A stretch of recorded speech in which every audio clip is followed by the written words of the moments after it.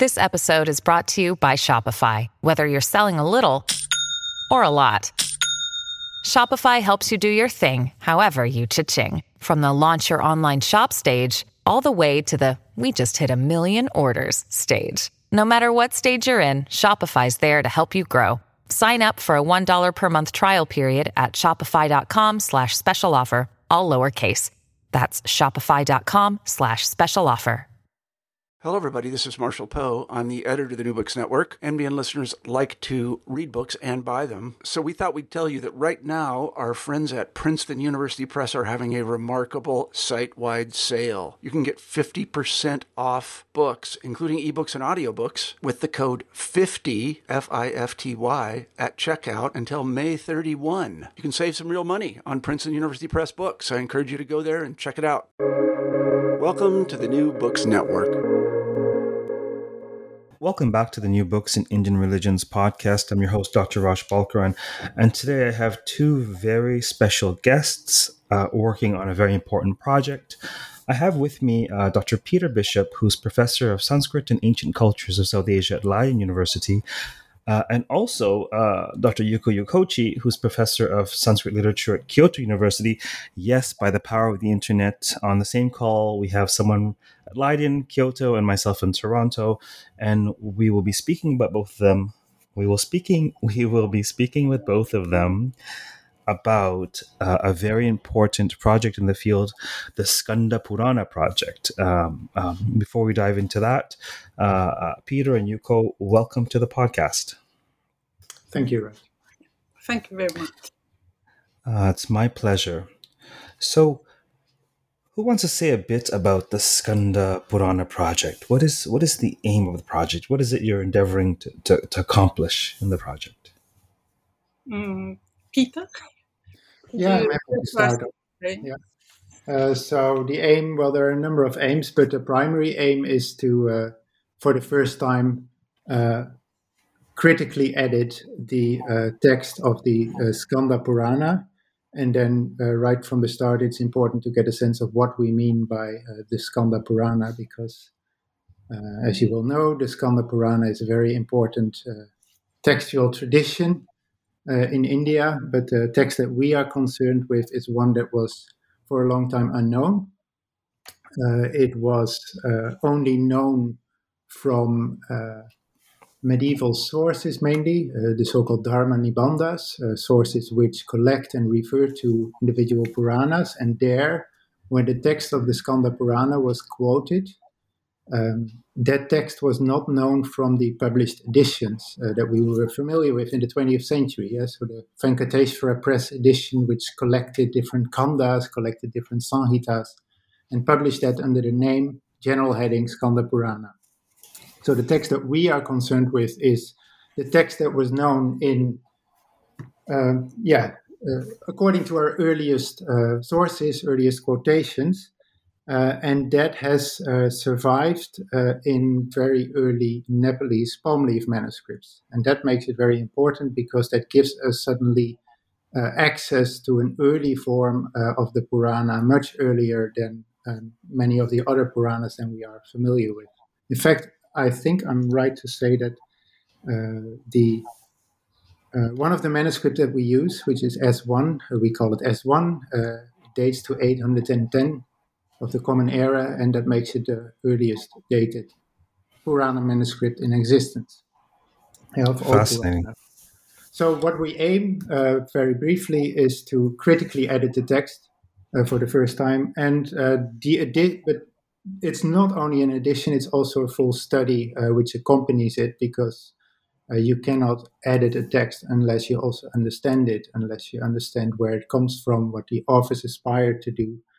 And so, it comes with an extensive study, synopsis, accompanying studies. So, very recently, just a month ago, in fact, there was published the latest installment of this project, the fifth installment, featuring certain adhyayas of the Skanda Purana. That work has been made available open access. We will put it into We'll put the link into the podcast notes so anybody listening can actually take a look at that and read through the detailed synopsis. And if you're a Sanskritist, take a look at the reconstituted text, the fabric of the Skanda Purana, or at least those adhyayas thereof. Now, this is a term that's important to unpack. Many scholars, for example, my master's was in the Valmiki Ramayana. So, of course, I instinctively turned to the critically edited text, now fully published by the Goldman Translation Project. Similarly with the Mahabharata. Yet, to get to the critically edited text takes a phenomenal amount of work. Could you explain to people, what is this creating a critical edition? What do you start with? What is that process like? I think Yuko should start with. What do you mean for the process? So, for those who don't understand what a critical edition is, Yuko, you're so in it, you've internalized it as a way of life. But for those who are like the Skanda Purana, where is that text? Where can I find that text? And people may not understand, there really is no go-to text. And so what are you working with, and how are you working with it? Actually, for me too, this text, the Skanda Purana, is for me the first experience of editing the text. So in that way, also they're very important for me too, personally. And so the first, of course, we have the several manuscripts. Correcting all the manuscripts. We can't know it's all, but as much as possible. And then we will read the manuscript and correct it. And what is important and also the very useful, for the editors, in case of the Skanda Purana, the recension is very clearly divided. We call the Nepalese recension or S recension, consisting with 3 old Nepalese manuscripts. They are very old, from 9th to 10th century. Maybe one is 11, but around that. And then the other manuscript is very late. It's clearly very late. One is dated at the end of the 17th century, 18th century, I forgot, Revakanda, 17th century. And the other recension we call the Ambika Kanda is the 7 manuscripts, and they are the 19th or maybe oldest is 18th century, and the new one is the 20th century. So and these make one group. So usually, for example, in the Mahabharata or Ramayana, so this dividing the recension, the grouping the manuscripts, is sometimes very difficult because it's usually each manuscript has contaminated during the transmission. So usually there are the regional recensions. We can say the South Indian recension or the North Indian recension or East Indian recension and so on. But some manuscripts are contaminated to each other, and then it's very difficult to divide. But in case of the Skanda Purana, we can clearly divide the manuscript into these basically 3 recensions. And so that means we can trace the development of the text.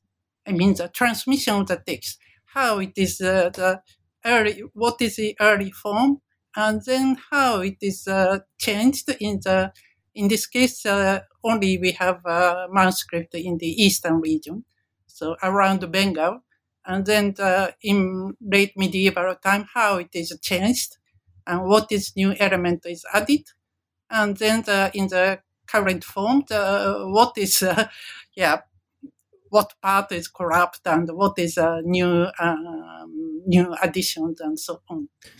So that is So yeah. So not only yeah, we reconstruct the older form, that's also very important. But still, in addition, we can trace how the Purana is what is revised or was revised and added new materials and so on. So how it is changed, how it is living in a way. Yeah.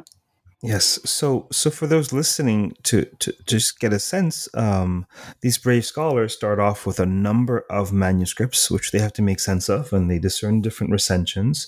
And so there's a process whereby they will reconstitute a critical edition, which, if I'm understanding correctly, is considered to be the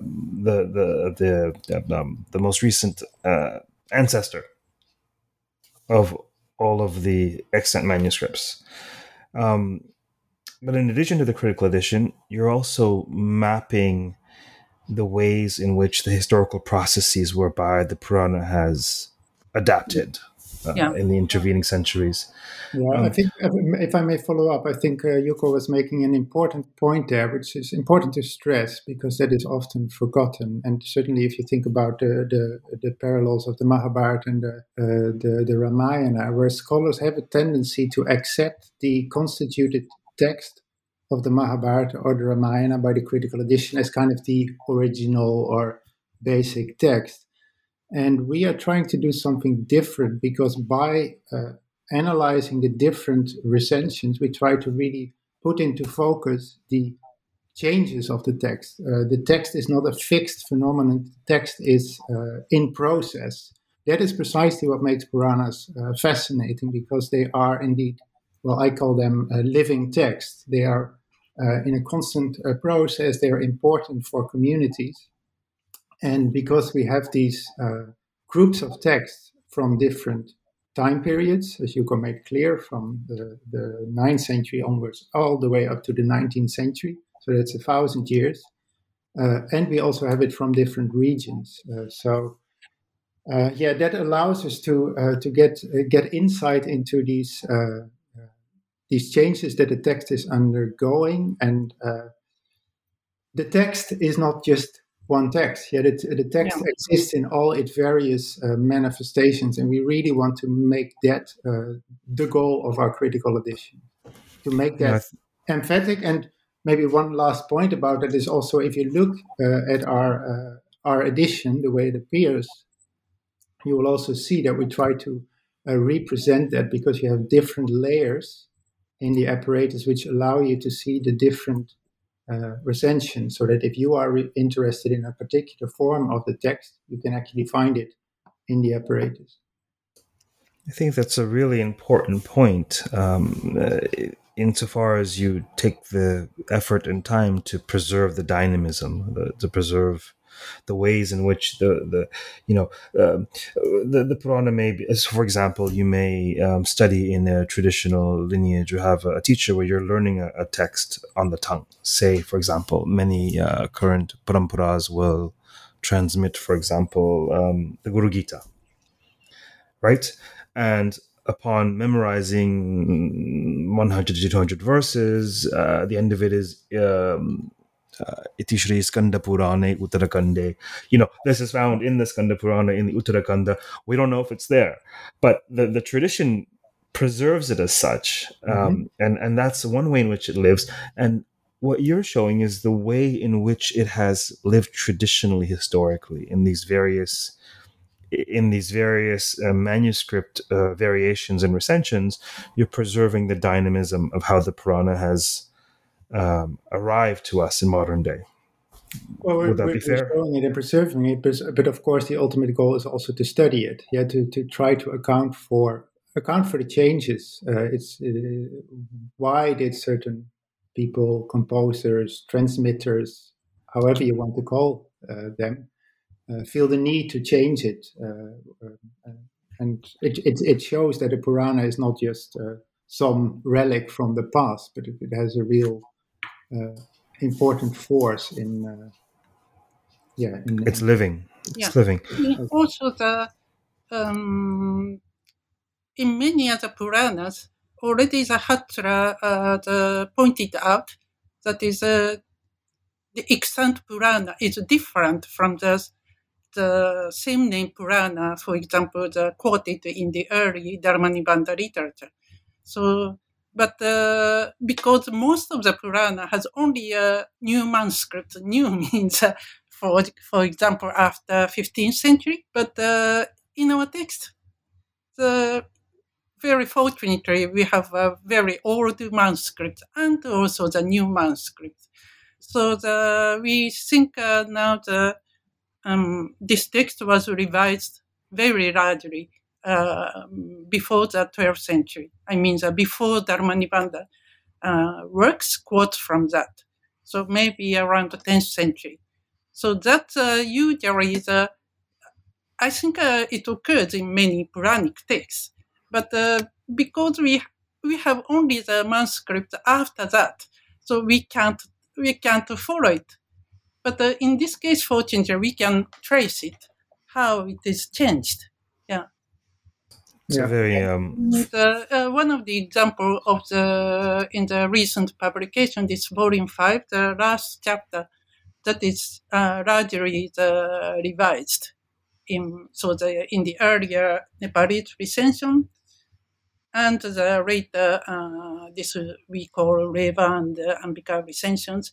They have three very different texts. Yeah, not very different. Mainly same, but it's what is increased much. Yeah. So there's a couple different directions. So how long have you been at this project? And how much of it would you say is completed? Just to give people a sense of the labor involved in this. Well, for a start, we didn't start it. Yeah, so it was conceived originally by a different group of editors, as you can see if you look at Volume 1. Volume 1 has as names of editors Hans Bakker, Harunaga Isaacson, and Rob Adriaansen. So they started it at the University of Groningen at the time. It was published in 1998. So that's by now 23 years ago. Yeah, I joined it just before that, 1996 or 97, 96 maybe. Yeah, as a student. Yeah. So Yuko's name is already there in the preface. I was still a student at the time. Yeah, but so as such, it has gone through different people have been involved. Yeah.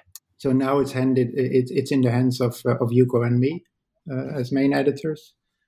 It is as such very much teamwork. It involves coming together, preparing different parts, reading them together, discussing them together, not only between Yuko and me, but also affiliated scholars who have an interest in it. And where we are, I think with Volume 4, we reached the middle, more or less the middle of the text. Volume 5 takes us across the middle, so we are now more than halfway, and we've made a rough plan on the future volumes, what they will contain, and we expect, Yuko, correct me if I'm wrong, 4 more volumes to come. Yes, yeah. But of course, if we want to increase the volume number, we can do, because after this, not after this, but the volume. Now we are working on Volume 6. In the last part, it's two or the later recensions revise the text very much. So it increased, about 3 times or 4 times or sometimes 5 times. So that part is very difficult for us to edit. Yes, it depends upon, it depends upon the decision we take. But overall, our minimum, the minimum number of volumes would be 4 more to go. Yeah, 4 more. So certainly not for the instant gratification crowd. This work, it's a patient and perseverant work indeed. But it's also, I think, it's very satisfying, because if you look at each individual volume, you will see, and we've also tried to do that in producing individual volumes, they have a certain coherence. Yeah, there are certain aspects that are treated in the text, so it basically gets you through, Hindu mythology at large, and each volume also brings with it its own questions and ideas. So we try to also explore that aside from simply editing the text. So then, with respect to this recent fifth volume, say a bit about your findings or the ideas or what you're advancing in that volume in terms of study. Well, the first thing, if you just look at it at the basics, so volumes 4 and 5, I would put together. That takes us into incorporation of Vishnu's mythology. That is a kind of underlying subject in this part of the text. And it's very fascinating because as such, it's one thing that we should have said from the start about the Skanda Purana. The Skanda Purana is a text that is heavily Shaiva. So that means its ideology, its theology relates around the figure of Shiva. Shiva is the Ishvara, the Lord of the universe, wedded to his wife Parvati. They are the divine couple. So it's a Shaiva text in that sense. But the Skanda Purana covers much more. And so the part that we are working on at the moment and in the previous volumes is roughly about the incorporation of Vishnu's mythology. So volume 4 told the myth cycle of Narasimha. Volume 5, the most recent one, that of Varaha, who is interestingly called Naravaraha. So there's also an attempt to connect the different manifestations of Vishnu. And the next volume will also deal with Vamana. Vamana, It's a very important cultural, sociocultural, historical process that you're being given access to through these manuscripts of the Skanda Purana. So there should be there's a lot of fascinating material there, and there's no doubt it'll be the basis of some very important scholarship. I can't help myself because it's near and dear to my heart. I want to note that Dr. Yokochi has actually looked at has used the Skanda Purana project findings for research into the Devi Mahatmya, and she has a couple important studies on the Devi Mahatmya. I'm currently preparing an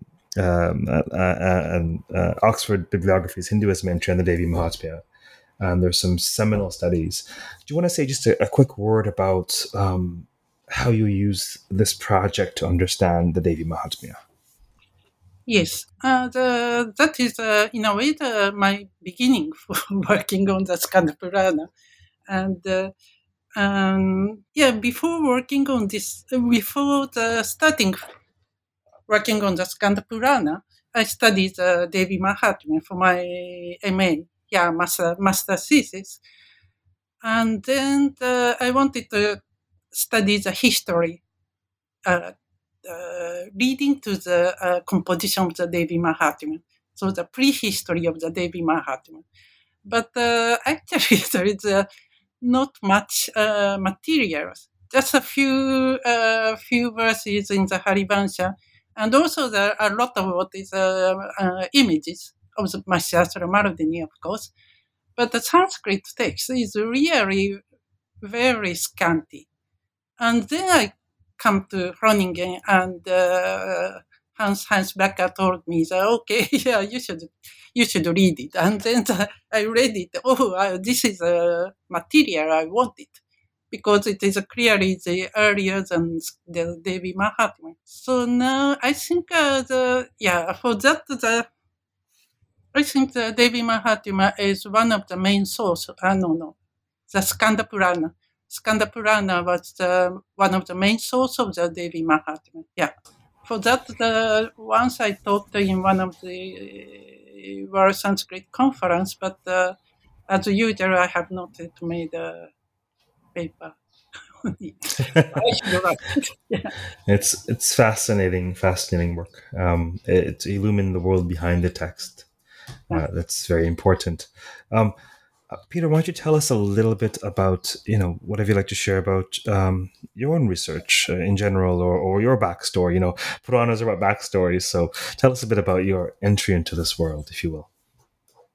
Yeah, well, my research from the start has been on the Skanda Purana, because that's basically where I was taught, and that was the project which was happening at the time. So my initial work, my PhD, was on the list of sacred places that is found in one of the chapters, chapter 167, which is a very important chapter that gives us a lot of detailed insight into Shaiva topography. Yeah, so it's more or less, a description of the Indian subcontinent in relation to places sacred to Shiva.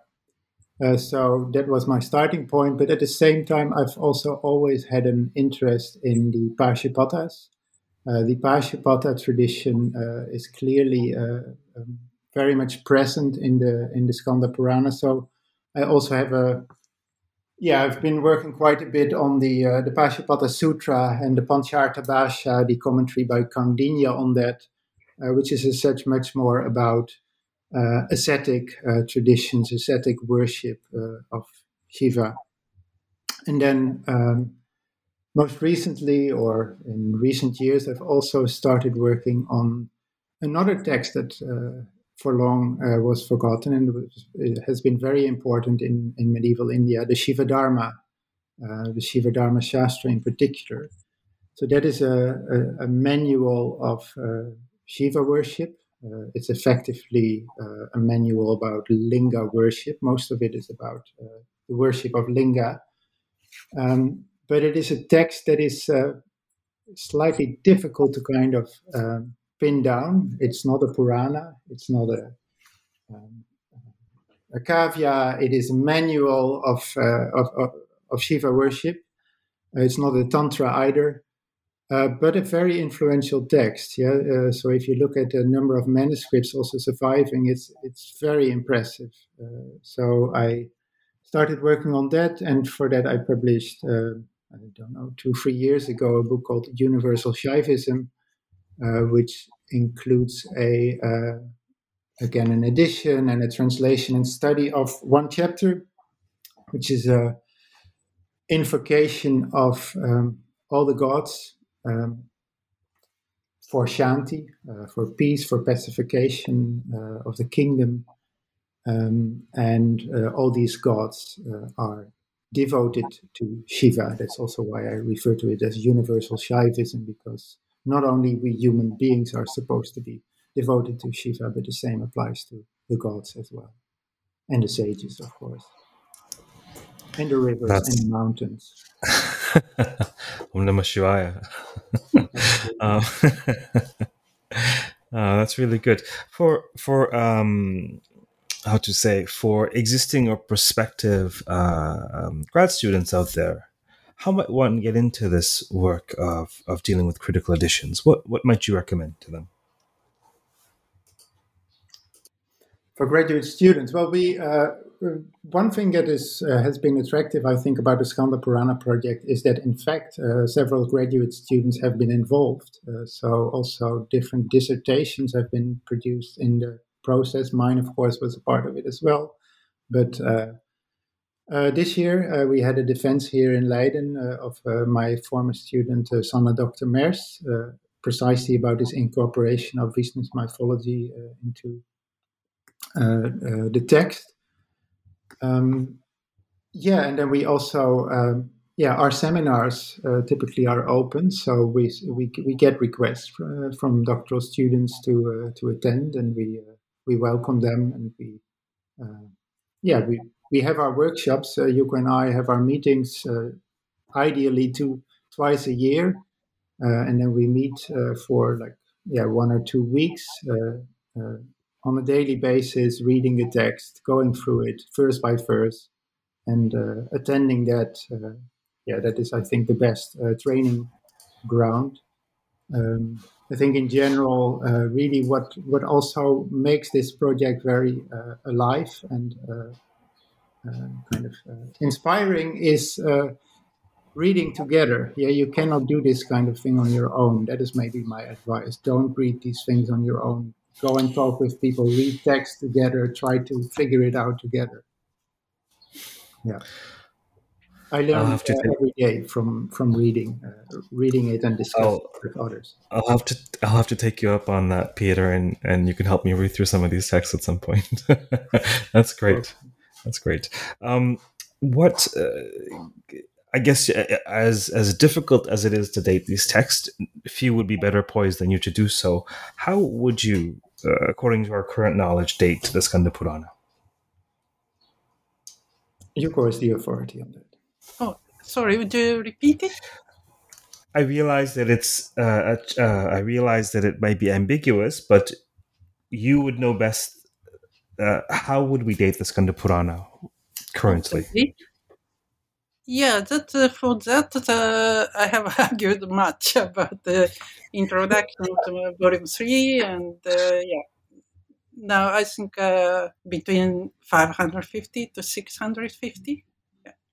So but important there already is, of course, we started by saying that there are different forms. The text has gone through different forms. So what is your question about? That would be the first thing to ask. Yeah, are you interested in the very first form of the text? Because, in fact, the argument is that it continues over time. Yeah. So it starts more or less. First form, I mean, the first redaction probably in 6th to 7th century, maybe from the middle of 6th century to the middle of the 7th century. And then the major revision, rather the much revision, is made around, that's not so clear, but maybe 9th to 10th century. Because before the Dharmanivada was like Lakshamidara quote from it. Yeah. They quoted from the revised text. So at that time, the many parts increased actually. Yeah.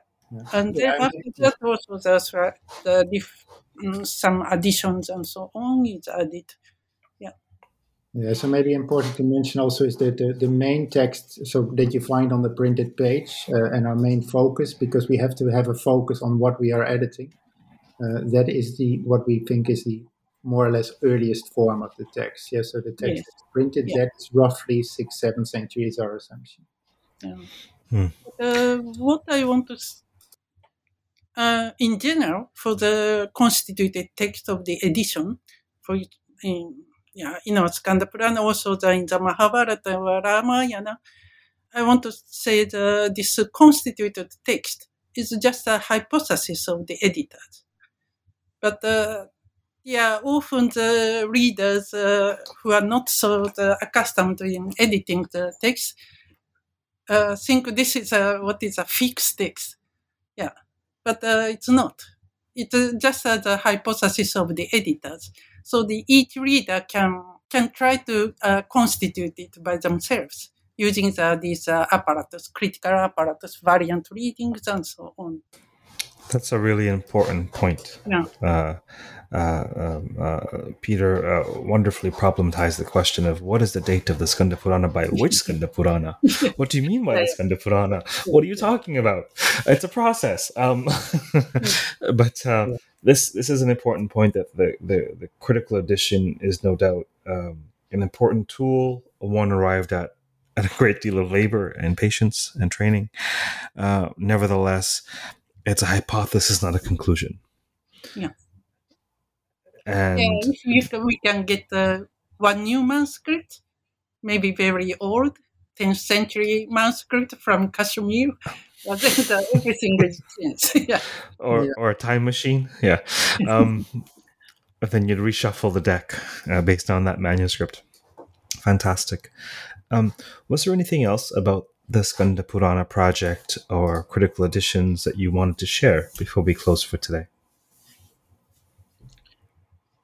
One small point, but as Peter said, this has very old manuscript, 9th, 10th century manuscript, and it is the oldest manuscript of the Purana, but also for the epics. for Mahabharata and Ramayana, I think the oldest is around the 11th or 12th century. So in that way, in the grammatical sense, for the so-called epic Sanskrit or vernacular Sanskrit, we have good evidence, for that, because we have old manuscript, and clearly in the later manuscript, it is more what is usually it is changed to conform to the Panini grammar. So that is the point we have old manuscript is not only for the this Skanda Purana itself, but also for all the epic and Puranic studies, some contributions. Yes, It's a indeed about the Sanskrit, and I think in that respect also, I mean, our work is also in line with some other work that is happening. For example, in relation to Shaiva Tantras, you can see Yeah. the same phenomenon that based on earlier manuscripts, it turns out that many texts in an earlier form had less Paninian correct Sanskrit, and what you see that over time is that these texts tend to be corrected and to be normalized, you could say. And so we are, because of the, let's say, 20th century or 19th century editions, we're accustomed to these normalized forms of the text that are, as Yuko says, very often based on rather late manuscript traditions. And now that we have access to these earlier manuscripts, we can, get in that respect also closer to lived Sanskrit again, getting back to lived traditions, to that Sanskrit is not just a fossilized Paninian type of tradition, but that there are varieties of Sanskrit. In that respect, it also, a lot of our work also relates to studying the type of Sanskrit in which the authors composed the text. your work in many ways serves as an important peephole into ancient India, and there's relatively few clear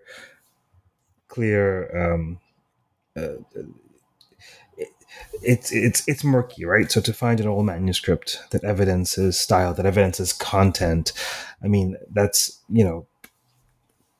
pretty much you win the lottery when you're studying ancient India, to find some material culture so pristine. Yeah, especially in the case of Puranas, because Puranas are so. By definition, and also as works, they try to hide their historicity. Yeah, it's all attributed to Vyasa. There's no kind of clear basis. So the moment that you have, as we have, a more kind of, at least we have a fixed point with this one manuscript, with these early manuscripts, you can at least be sure that by that time this was the form that the text had. But in relation to that. So what we've also been trying to do, and Yuko also alluded to that in terms of dating, is to connect the text to material culture. For example, also our latest volume, in fact, we get also into the iconography of Varaha.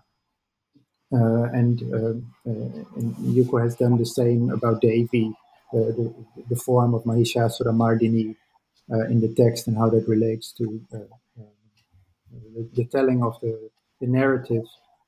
And from my side, of course, I already started right from the beginning with this topography. So the places mentioned, and then from there also it becomes a stepping point to other studies. So to individual places and to the different religious communities that were there. So the more you do this, you come to realize that the constitution of the text that we do is all dependent on all those aspects. You cannot just do a study of a text like this in isolation, just deal with the manuscripts. That's not possible. It involves all these perspectives. That's an important point, and fascinating indeed to think about the web of subfields implicated. May I add one? Of course, Yeah. one of the important points is that this text, this Skanda Purana, includes a lot of Mahatmya type text. It's not the independent Mahatmya, but a small Mahatmya, but there's many. And I think this is the earliest text that include, earliest Purana that include many Mahatmya type texts inside. Yeah, of course, Mahabharata has several Tirthayatra sections, but it is a pilgrimage, and it's not a Mahatmya of a certain place.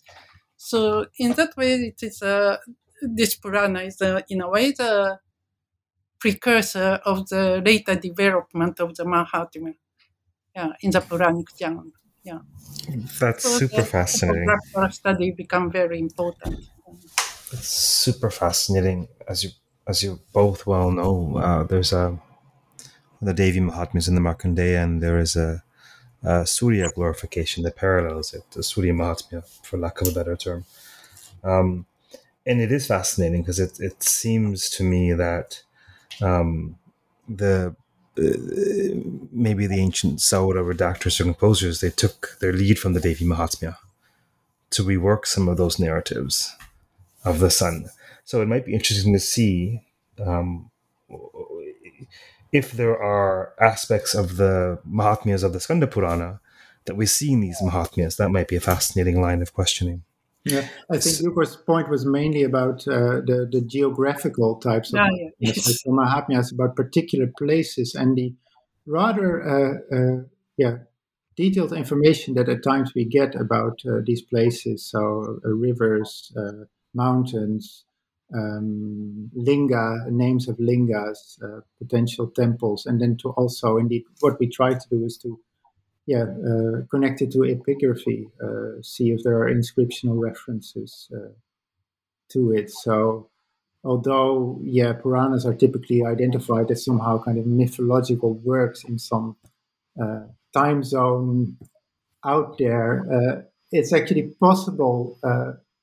The Skanda Purana really makes it possible to connect it to particular places. And you see indeed this development of pilgrimage and narratives of sacred sites, etc.